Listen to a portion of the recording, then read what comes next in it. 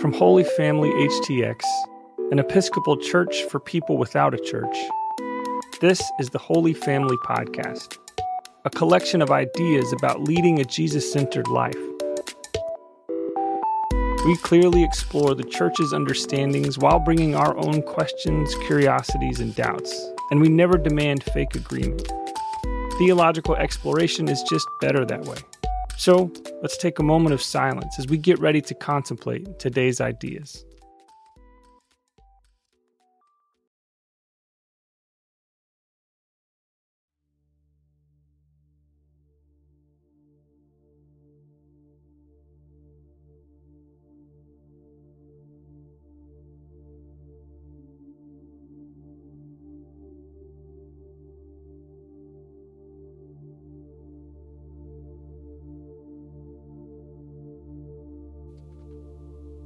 When was the last time you saw God?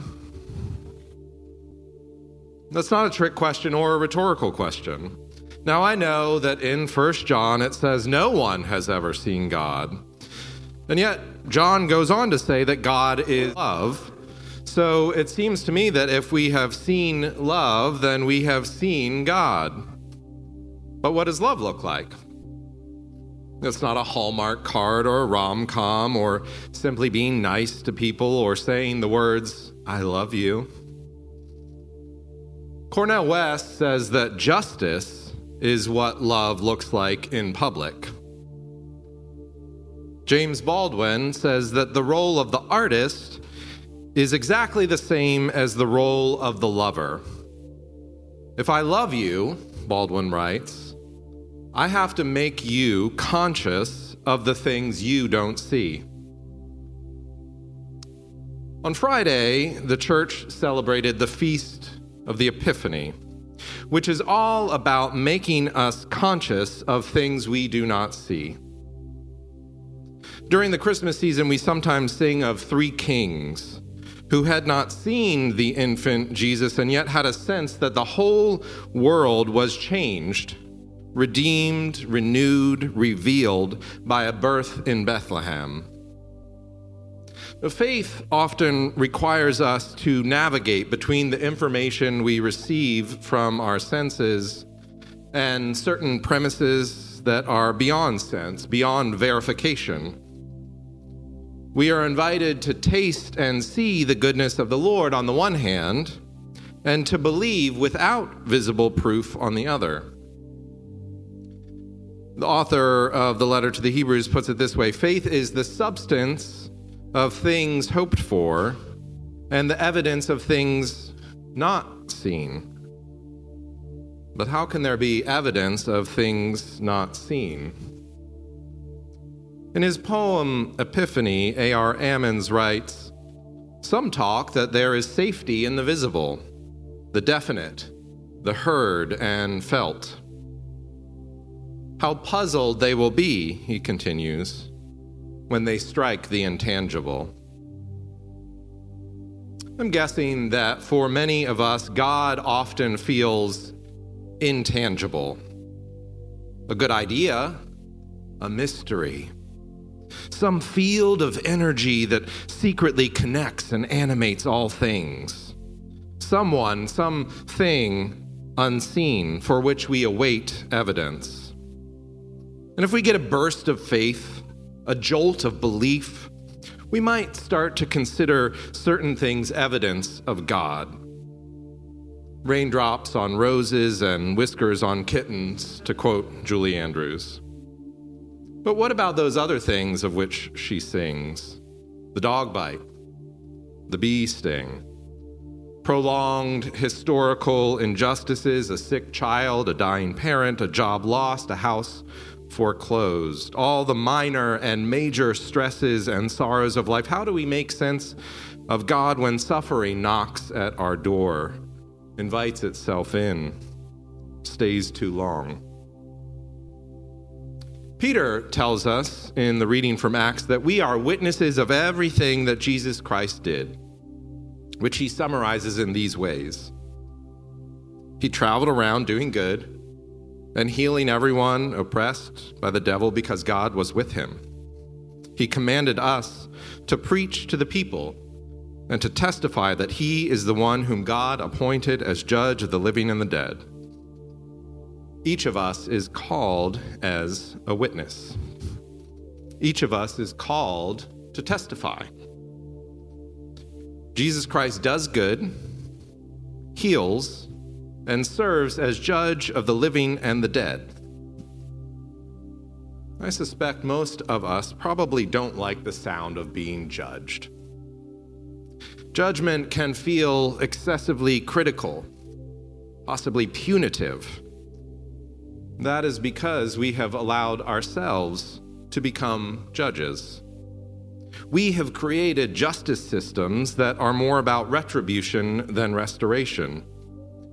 We fail at Cornel West's offering of the opportunity to see love because we so rarely witness justice.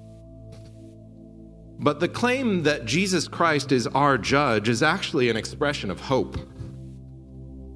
Jesus, who promises the thief hanging next to him they will be together in paradise, is the judge we want. Jesus, who protects a woman accused of sexual immorality, is the judge we want. Jesus, who tells the overworked Martha that God wants her to enjoy life, to sit a spell, is the judge we want. Jesus, the great storyteller who illustrates mercy for us in the parables of the Good Samaritan and the prodigal son, is the judge we want. And the good news is that Jesus is the judge we have, not the judge we deserve, not the judge that we could come up with in our own wonderful and warped imaginations, but the judge God has given us of God's very own self. To be judged by Jesus is to come under the loving consideration of the one who humbled himself first by assuming human nature. The God of the universe could have appeared in any number of forms: a terrible force of nature, or gorgeous creature, a venerable emperor, or imposing warrior. But he came, as the song says, lowly, meek, and mild. Once he had become an adult, he humbled himself again by going to his cousin John and asking this eccentric preacher to baptize him. I wonder if anyone that you regard with awe and admiration has ever come to you and asked you to do something that you know they would likely be able to do better than you can.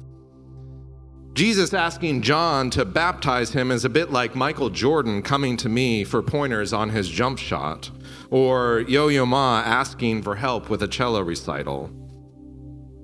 John, understandably, questions this request from Jesus. Look, I'm just out here doing some funky remixes of Jeremiah and Isaiah. You're the Son of God. Why should I perform some religious ritual for you? Jesus says, allow me to be baptized now. I think there are two significant things about how he says what he says. The first is the petition. He isn't ordering John. He's asking him, almost pleading with him, allow me. The other significant thing is the word now. Part of the power of Epiphany, part of the astonishment of baptism is the nowness of God, the way God is always present and available and visible to us in ancient texts and in the person sitting next to you and the grass growing in your yard and the waters of our font and the Buffalo Bayou and the Gulf of Mexico. I was thinking about baptism this week, and I had a couple of memories come back to me. Some of you know that on my journey with Jesus, I was a Baptist for a time. So when I was in a Baptist studies program, we did something every year called Dunk and Dine. We would put on baptismal gowns that looked a bit like what I'm wearing now, and we would get into a swimming pool and we would practice putting one another under the water. After everyone had been baptized, we would go share a meal and discuss the experience.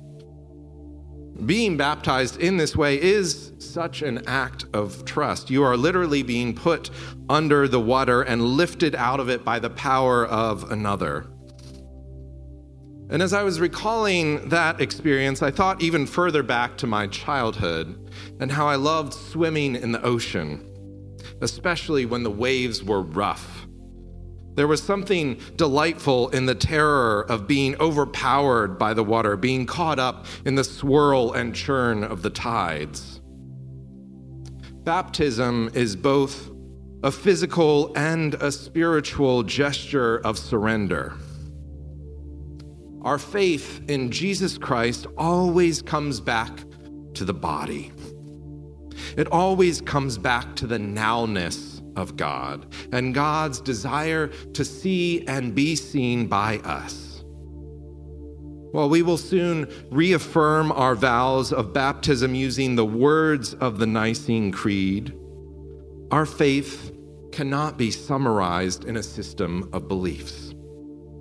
As beautiful as the words are in Scripture and prayer, they are only a fraction as beautiful as the Word made flesh, who surrendered everything for us to know what love, what God truly looks like.